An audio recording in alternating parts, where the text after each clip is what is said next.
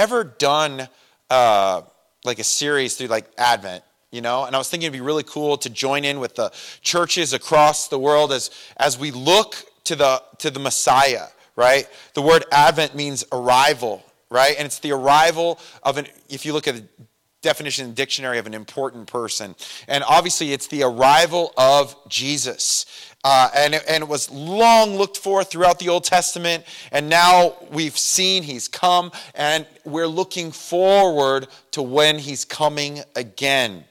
Okay? And so it's with that, I've titled this message, Keeping Hope, Embracing the Tension.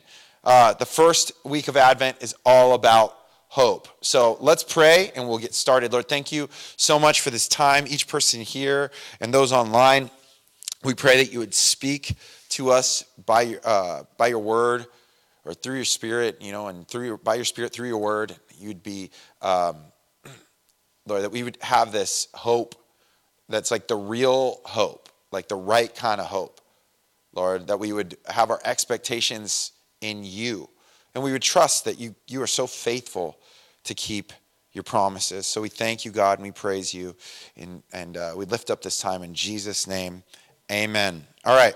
So yeah, today we're going to be looking again at hope. It's the hope of the past, the present, and the future, right? So we'll be looking back to the past. We get a lot of really good glimpses of people looking for the hope of the Messiah. Isaiah has these, suffering servant and these different passages that are looking to the Messiah, very clearly messianic texts, right? And promises and hopes. The Psalms are full of them, right? Looking for the hope of the Messiah. And really, it's not just the hope of the Messiah, but the finished work that the Messiah will do, the provision of the Messiah, what Jesus would accomplish. It's been looked for the beginning, since the beginning. They've been looking at that. And there's two words in Hebrew that represent, or that would speak to hope, or especially when we find it in the text. The first one is Yahal, and that is basically means waiting. It's this hope where you're waiting for something to come. You're just waiting.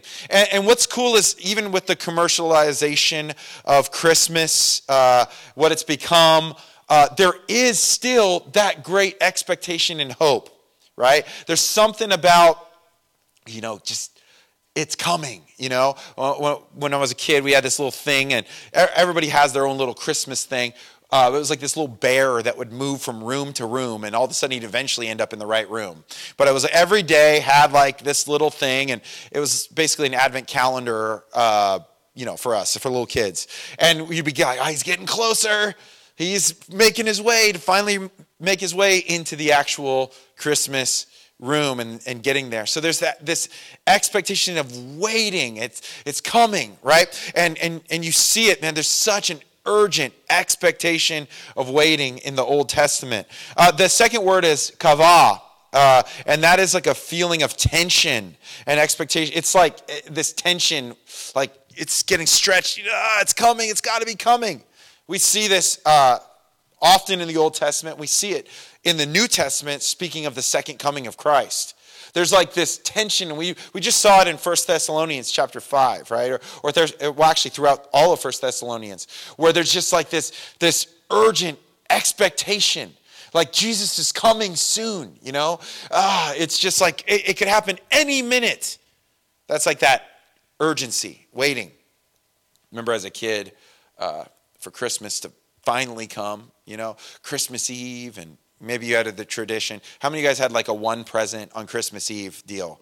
Anybody have that? Yeah, you get one present. You hope you pick wisely, for your one present. When I'm opening my presents, I'm always like, is this a good one to open? Like, can you tell me, am I opening socks? Or is this the one, something I can play with tonight? But they would have that expectation that was building, and then all of a sudden, Christmas morning, the kids don't sleep in on Christmas morning, right? Try to get them up for school, no chance. Christmas morning, soon as it's light, they're running downstairs ready to go, So this urgent expectation, this feeling of tension. And we see that Psalm 130 says, I wait for the Lord, my soul waits. And in his word, I do hope. My soul waits for the Lord more than those who watch for the morning. Yes, more than those who watch for the morning. O Israel, hope in the Lord, for with the Lord there is mercy, and with him is abundant redemption, and he shall redeem Israel from all his iniquities.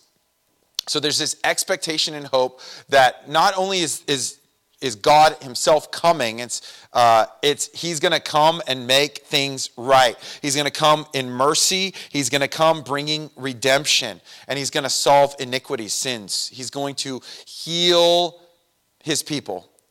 He's going to offer up this hope, the hope of restoration, the hope of the return to the garden, the hope of the end of sacrifices covering sins, right?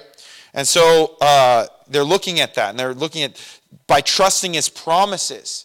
It's in your word.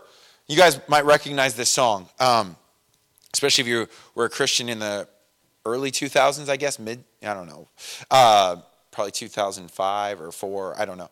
But do you remember that, I wait for the Lord, my soul waits. In his word, I put my trust. You guys know Scott Cunningham wrote that. Then Jeremy Camp made it famous, which was really beneficial for Scott too, because writes. But it was a song that you couldn't go anywhere without hearing it at that time. I wait for the Lord, my soul waits. In his word, I put my trust. Anyway, the idea is like I'm hoping and I'm believing in the promises of God.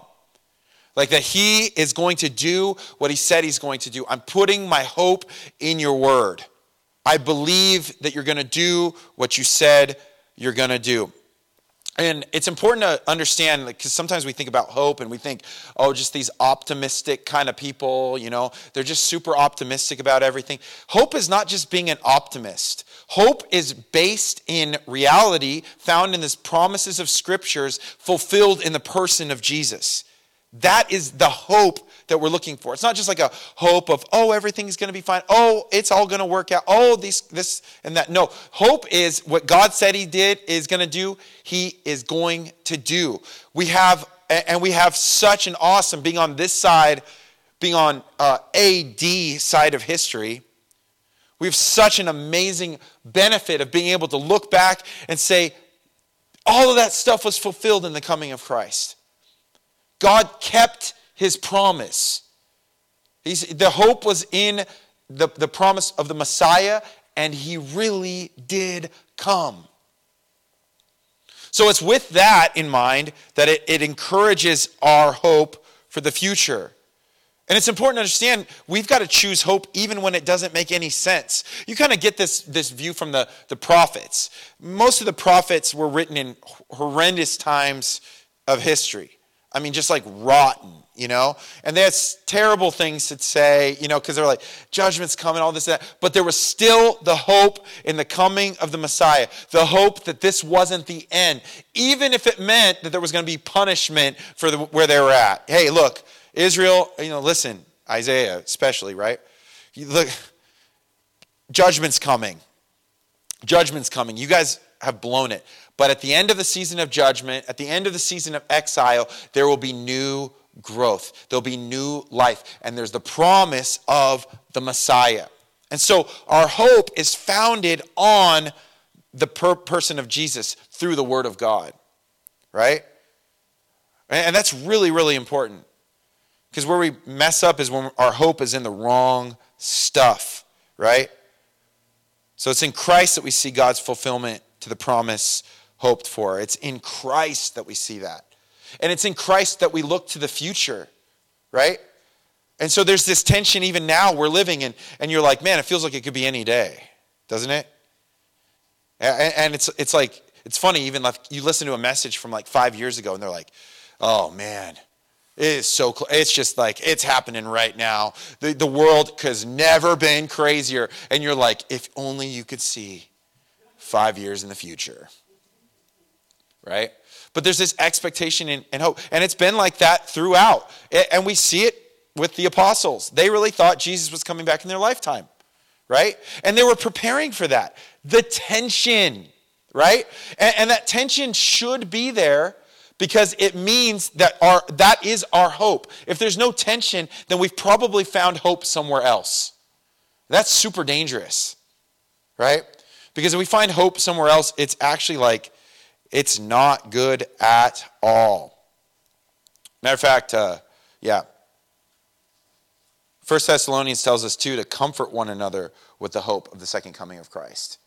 We're reminded of that. Comfort one another with this hope. Live in that tension, but comfort one another in it.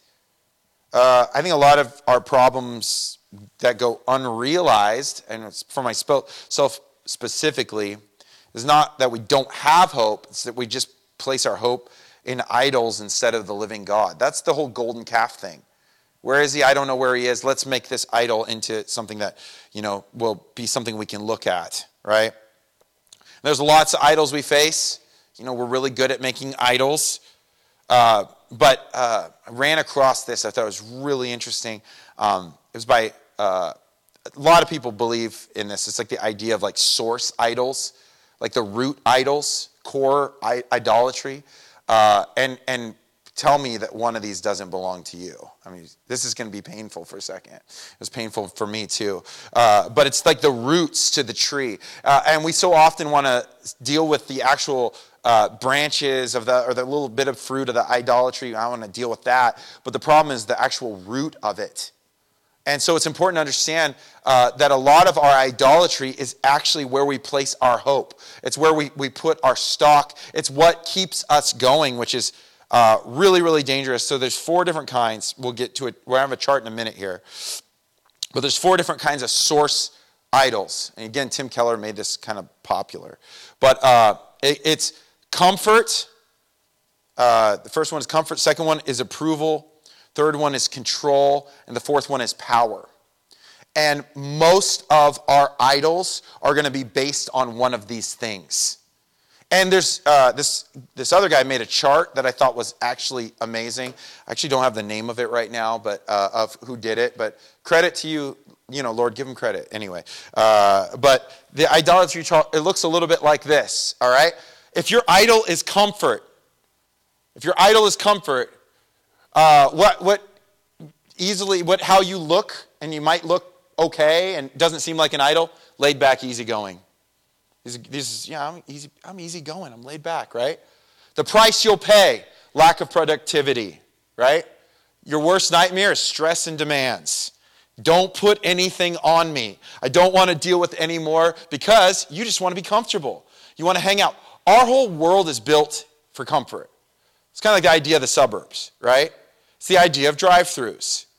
Now we don't even have to have drive-thrus. You have people bring it to your door. It's called DoorDash, right? There's nothing wrong with any of these things, but we do have to be aware of comfort. And I thought it was interesting. I was listening to a pastor speak about this, and he was saying how you can find out if your deal is comfort when you get so enraged if anyone messes up your comfort. Somebody came in and they said something to me. They messed up my comfort. They're in my way. I'm just trying to get in the door. Anyway, so you look laid back and easygoing. It looks so it's deceiving. Price you pay, lack of productivity, worst nightmare, stress and demands. Biggest problem with living for comfort, your idol being comfort, boredom. Because we were meant to be adventurers. We were meant to live on the edge. Boredom. It's because you've set yourself up in comfort and peace. I don't want to have to do anything, nothing that stretches me, nothing that's hard, nothing that's going to take too much out of me. You live in boredom. Others feel hurt and neglected because you preserve your time. You preserve all of your stuff. It's like you're not willing to give it out, so people feel hurt and neglected. That's a bummer. The gospel reality is we find peace in Christ. You don't understand that you find this peace in Christ until you actually are out on the line. You find out you don't have peace in comfort. Comfort doesn't bring peace. It actually does the opposite. Something about the more comfort you get, the worse off you are.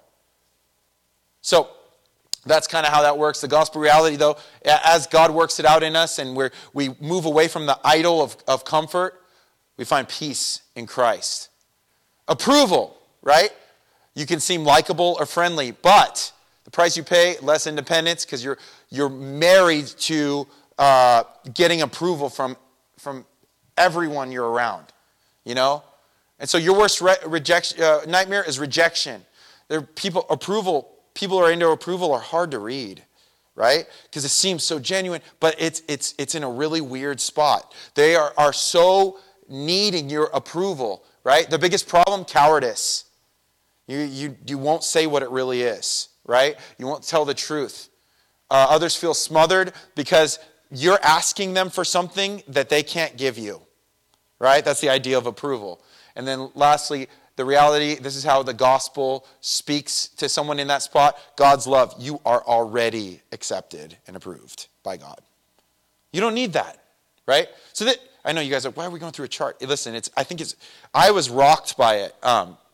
And I thought it was like, whoa, this is super good. Because these are the core issues, right? Control, right? So maybe you're lining up on this. And by the way, you don't have to be just one. You could be all of them. You're probably not none of them, right? Control.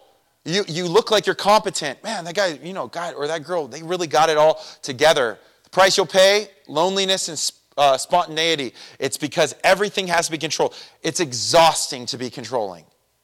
You got to control every little element of your life. A lot of times control and comfort go together because you want to control everything so that you can live in your comfortable little bubble. Anyway, worst nightmare, uncertainty, the unknown. But do you know what? Life is really gnarly at bringing about the unknown. Life brings the uncertainty quickly and often. Biggest problem, emotion, is anxiety, right? Because you cannot control it all. As much as you try, you can't control it all. The world is full of variables and chaos, right? Others feel when they're around you, they feel condemned, judged, or offended because they're collateral damage as long as you can keep control. It's just about control. So again, if you're feeling bummed out, good. We all should feel this way about all of our things. God's blessings, right? That's the gospel reality. We are blessed by God. He is active and alive in our lives. He's working in the midst of it all. He's the one in control. God is sovereign. We make our own decisions still. It's not, we're not going Calvinist. We're not going full army. It's a mix. Like He's ruling, controlling the whole world. He's got it under control. And yet He's letting us make our own decisions and still working through those decisions. So God's blessings, He wants to bless us, but He can't bless us if all we are is control freaks. There's no faith in control, right? It's not you can't have faith and be a control freak at the same time. The last one, power.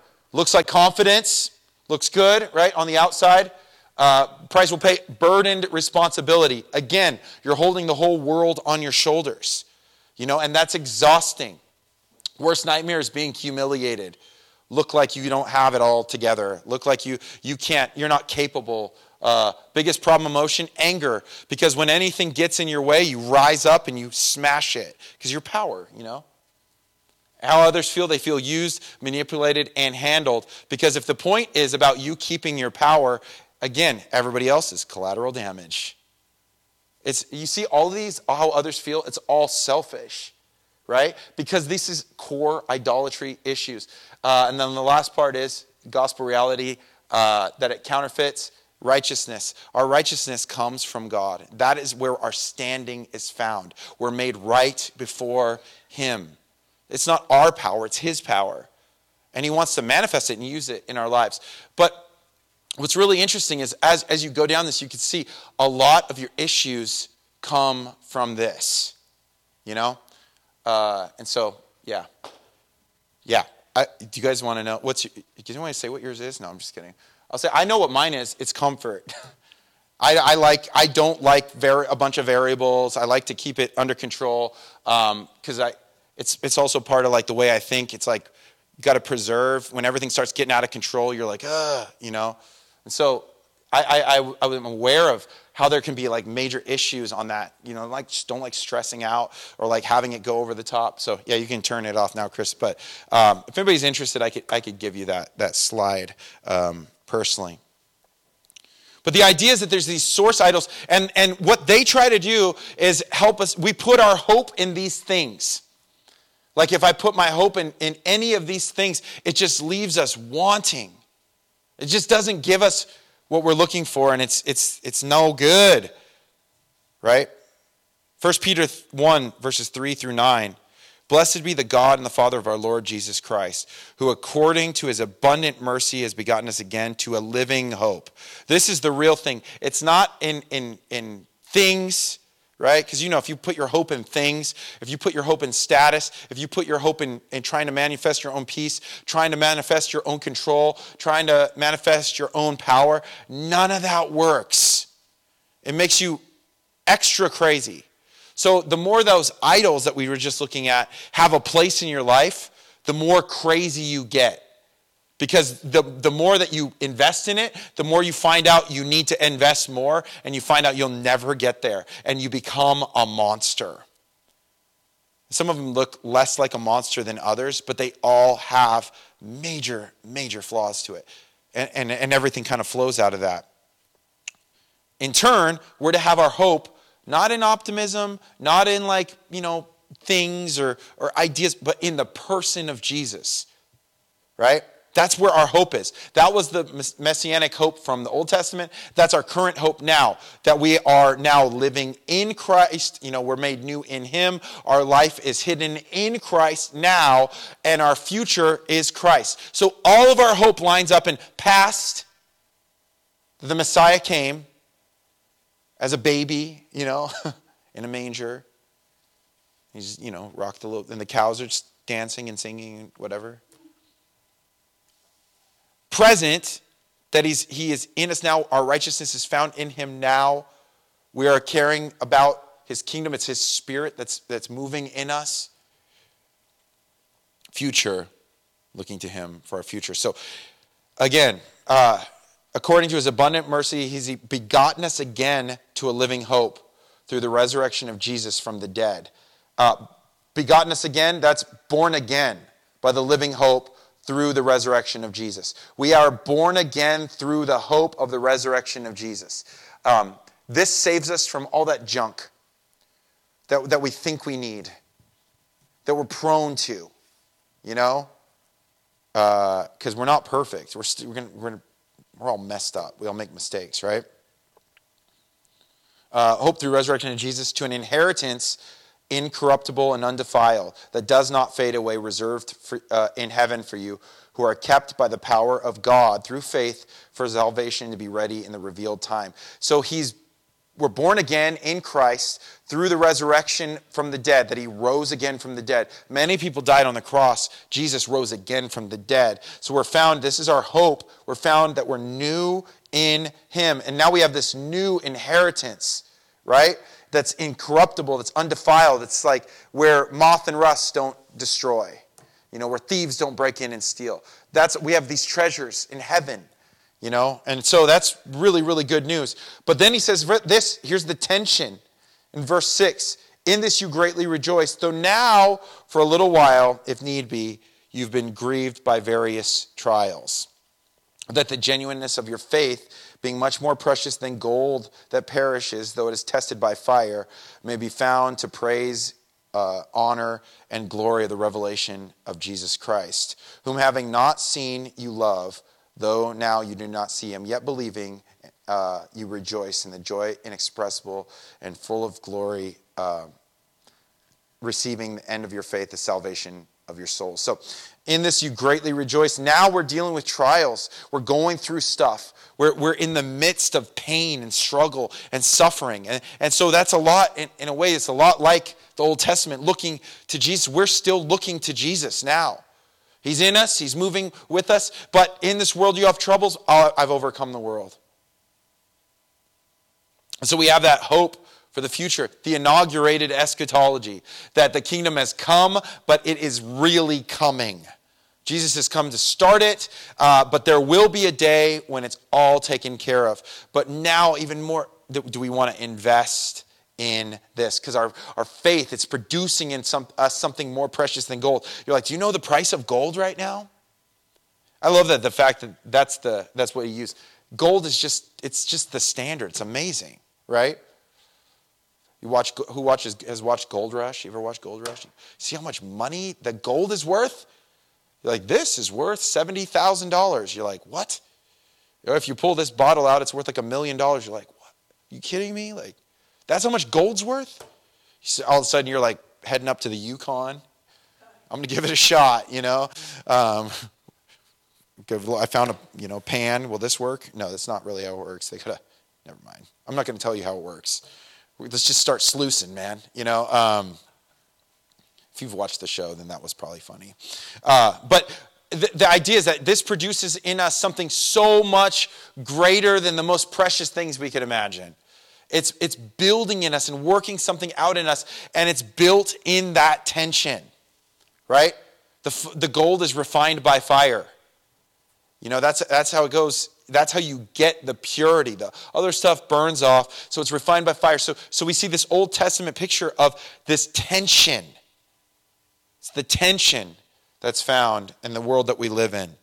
The kingdom has come, yes, but it's not fully here, right? There will be the full reign of when Jesus comes again, so we comfort one another with those things. And we deny the things that our bodies and our minds tell us we need to find hope in. If I only had this, if I could only do this, if I could only do that. If I only had to never deal with anyone ever again and just be comfortable and just chill out. Yeah, that's not what you were made for. You were made for a lot more than that. Boring, self-centered, self-purposed life. Nope. You're made for a lot more than that. People-pleasing, approval. You were made for a lot more than to be slave to someone's emotions that they might manipulate you with, that they might give you, they can't give you what you're looking for. You've already been found approved. You've already been found righteous. You've already been found accepted as a child of God. Such good news. You don't need to control everything because God is in control and he's so much better at it than you. You're not good at it. And you know this. I can't control anything. I can't control God, you're just so much better than that. Now, it's funny, this week this has been something that's been racking my brain about. Just been thinking through it on every, Lord, how's this going to work out? I don't know how this is going to work. I don't know what's going to happen. I don't know what we're going to do. I just don't know. And I was I told Tori later, I was just you didn't even pray about this at all. You're having a bit of a conversation in yourself, but it's all you. You're trying to work the whole thing out. That's control. So I guess I got some of that, too. I don't know. Probably all of them. So you go, oh man, what am I doing? And I remember just a legit moment, God, I don't know what to do with this. You're going to have to make a way. Within a couple days, he made a way. And he's like, man, dude, you just want to trust me? Because the cool thing is, if I can somehow manifest it or manipulate it to make it happen and control it, now I've got to maintain it. That's some of the worst. You're cool, I got this thing. Now you got to maintain it. What does that mean? Oh, you're going to have to do this and this. That's the maintenance. The maintenance side of things is a bummer. The more stuff you have, the more you have to maintain, right? You're got to change the oil on that, and I got to do this, and I got to do this, and I do that. That doesn't mean you shouldn't do it, but as far as control goes, man, you do not want to be in charge of everything. It is exhausting, and it will not produce good things. Right? Control, power. Again, God is the one that has the power. We just want to be in him, right? Let him humble yourself in the sight of the Lord, and he will lift you up. Let it be through humility that people see your strength. Right? So that they can look at you and not give you glory, because that's not going to turn out well. But they'd be able to give glory to God. Because God is he's so good at humbling us for our own good, so that these idols will not continue. Remember the deal with Moses and the golden calf, and he made him drink it? He ground it up and made him drink it. It's a good reminder. I don't want to do this anymore. I shall not make another idol. Anyway, so this is where we need to find and place our trust, is in Jesus. Hebrews 10, verses 19 through 25 says this. Therefore, brethren, having boldness to enter the holiest by the blood of Jesus, by a new and living way which he consecrated for us, through the veil that is his flesh. So starting right there. We have boldness now to enter the holiest by the blood of Jesus, right? The holiest it's in the presence of God, right? The Holy of Holies. This was such a big deal. Once a year, high priest had to have everything right. Like it was so cool that they could even have this relationship where they could be in the presence of God. But it was so many rules, and I said it before, where they'd have to have a rope tied around their leg so that if they died because they didn't do something right, they had to be pulled out. But it was a way for God to have a relationship with mankind again. But now we have boldness to enter the holiest by the blood of Jesus. Because of what Jesus did, we're now made righteous so we can come before him. Again, our hope is in Christ. This tells us who we are. We can now come before the throne of God. This is our hope. You can just come to him. You can have real relationship with him. This is why we read our Bibles. This is why we pray. God wants to speak to us and work with us, and he wants to blow our minds with his faithfulness. But we won't give him the opportunity if we're stuck somewhere in the fray of these idols. Because they're all self-serving and they're all self-sustaining. He says, come to me. I've made the way, and I'll do everything else. I got you. And if I want you to do, I'll give you the strength to do it. I'll give you the will to do it, the want to do it, the ability. I'll give you the gifts. You just got to follow me.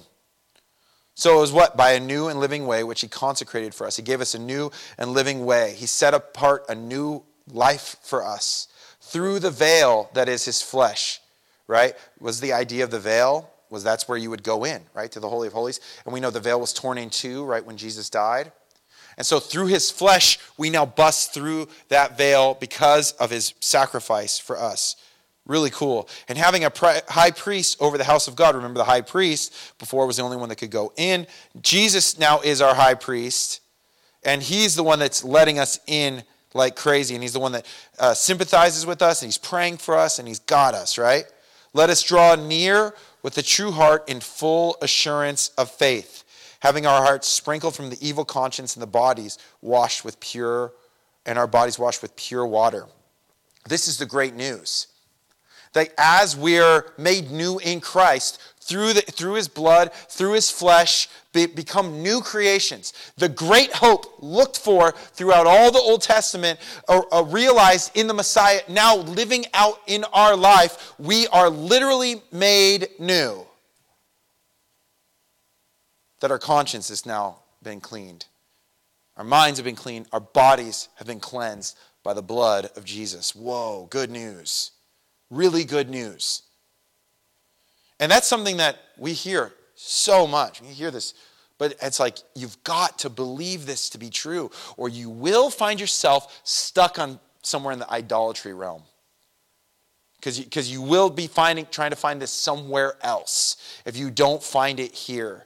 If you don't find your identity in this place, if we don't sit here at the feet of Jesus just grateful for what he's done, we will look somewhere else to find worth. Jesus says this is where you find it. You find it in me.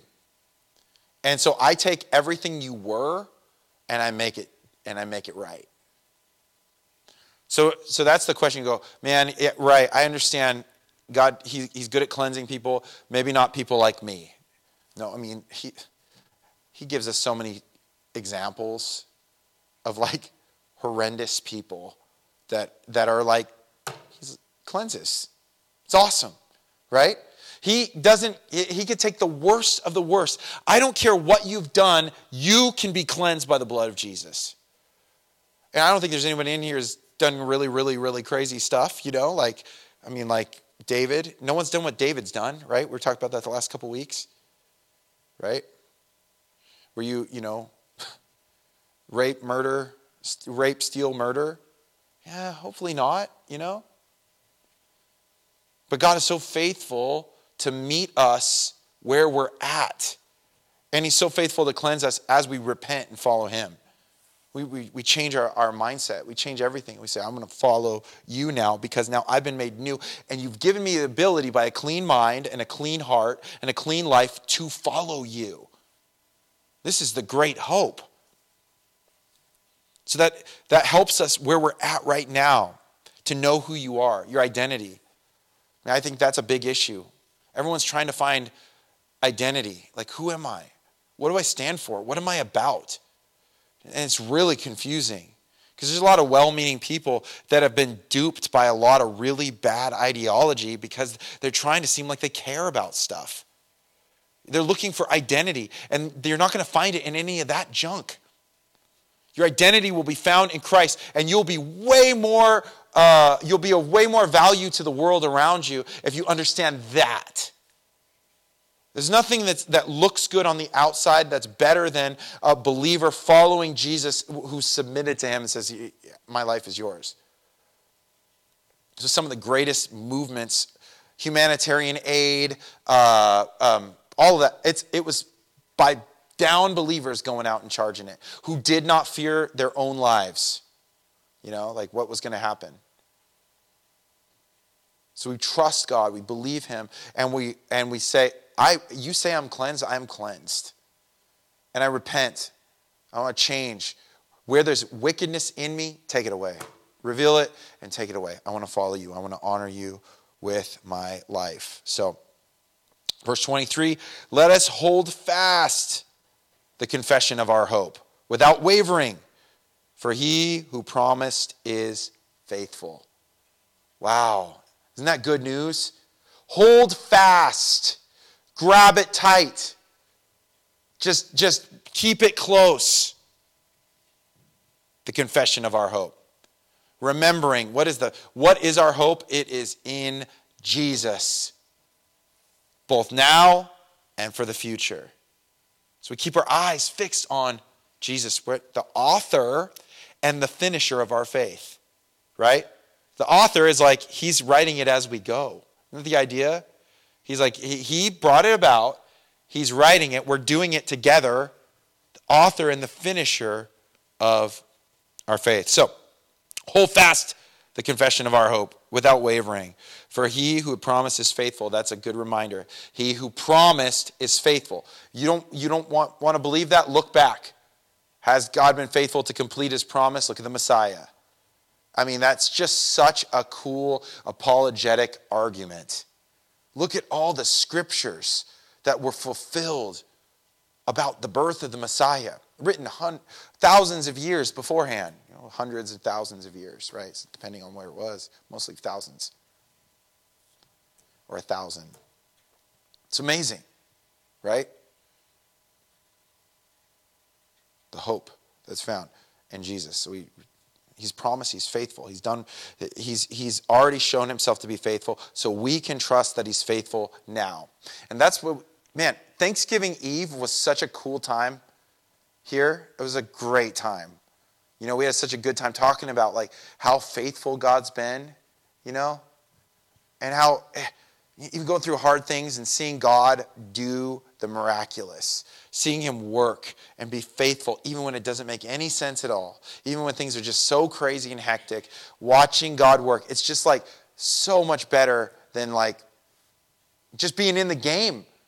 Man, God, you really do answer prayer. There's nothing more exciting than seeing God answer a prayer. Find me something more exciting than that. I don't know what it is. There's nothing more exciting than seeing God move and just do something. So it's just like, oh, I want to be more. I want to experience that more. Oh, but it's interesting because it's like, it's not like a weird, I want to experience it more. It's not a lust, I want to experience it more. That is like lust. It's like the more you taste, the less it like holds. You know what I'm saying? Like it's kind of even Thanksgiving, man. We get there. The first plate tastes better than the second plate. Second plate's still good, but it just doesn't taste the same, right? So as you hear this a lot, drug addictions, a lot of people say that they end up chasing the first high. You never get the same thing, right? And then before you know it, you're stuck just trying to be normal. Try to get back to somehow normal because you're playing, it ends up being a deficit. Starting at negative just to get back to normal. And that is sin. That is the world, right? But as we see God move, we are so sustained, we're so fulfilled, and we're just like, I want to experience it more, but I also just want to soak this in. Oh, it's so good. What we're created for, to experience the promises of God, him being faithful in that. Let us consider one another in order to stir up love and good works, not forsaking the assembly of ourselves together, as is the manner of some, but exhorting one another, and so much more as you see the day approaching.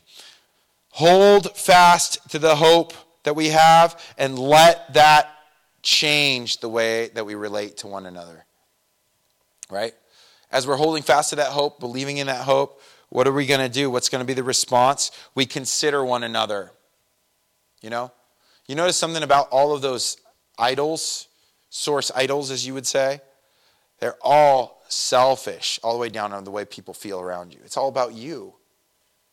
And to recognize we all have that ability to make stuff all about us. But the Bible says, as you grow in Christ and you receive the promises of God, consider one another. Man, and if, like, again, we're all in this, we're growing, you know, Lord, help us. It's so easy for us to get swept up and mixed up and miss the point, you know? Expect things out of people we shouldn't, or treat people the way you shouldn't. It's just so easy to do. But as we're experiencing this, as we're being cleansed and being made new and being born again and understanding God's faithfulness, we are to consider one another, to stir up love and good works, that we would be stirring it up with one another, that you'd be building it up. Ah, man, it's so good. So it's like so good. It's so good how much we can do for each other to bring forth like joy, you know? Got to hang out yesterday. Tyler got to take so we've got a minor leaguer here in our church here. For the Cleveland organization, was the Indians, now the Guardians. But Cannon loves that, right? So we ended up getting to go play yesterday, and it was so cool. Tyler encouraged Cannon pitching, and he's on cloud nine. He's just like, that's all he couldn't tell. He wanted to tell everyone about it. He thought I had a good delivery. He thought my lower half was, he says it was better than his was last year. But I know that's not true. That's what he says. I know that's not true. But he just had this big smile on his face, and they gave him a minor league ball. And it's like, man, it's just amazing what like a little bit of like love to someone can mean, right? Where you're stirring one another up, blessing one another, looking out for one another to go, how can I encourage someone today? How can I be involved? What can I do today in a little bit? Again, if you start making it all about that, only about people, you can easily get into the approval thing where I'm doing this to get approval from you. That's no good, right? Because if the source isn't for the Lord, then it's not going to work. You can't please people enough. And by the way, people are going to treat you terribly sometimes for no reason. Or maybe for a reason, but they don't act right. You'll never get what you're looking for in that sense. But the opposite side is not caring. It's amazing. Stir up good works, right? Stir up love and good works one another. Not forsaking the assembling of ourselves together. It's important that we assemble together. You know, I think quarantine, it opened up online church, but that's not the same as the real thing, you know? Sorry, online, we love you. But it's just not the same, you know? And that was the thing we heard over and over again. Every time somebody would come back, I missed this. I really missed this. I miss being together. You know, our first outdoor service we had, it was like, I needed this more than I knew. Don't forsake the assembling of ourselves together, as is the manner of some, but exhorting. That's encouraging one another and correcting whatever it needs to be one another, and so much more as you see the day approaching. Again, the eye is to look at the second coming of Christ. You see the day approaching. So we're looking at what Jesus has done. We're looking at what he will do. And then we live this life in the gap, in the middle. Tension. Holding the tension, but keeping on mission. Following Jesus. Keeping hope. Right? That was the message. Keeping hope. Embracing the tension. Embrace it. Recognize it. God isn't here in the midst of it. He's working something out in you, and he's going to use you to be a blessing to those around you if we're faithful, if we're available. If we don't give in to the idols in our life that so want your attention and are so praised by the world. We're made for something different, something way better. Lord, thank you so much for your grace for us, that you love us. Lord, we thank you so much that you're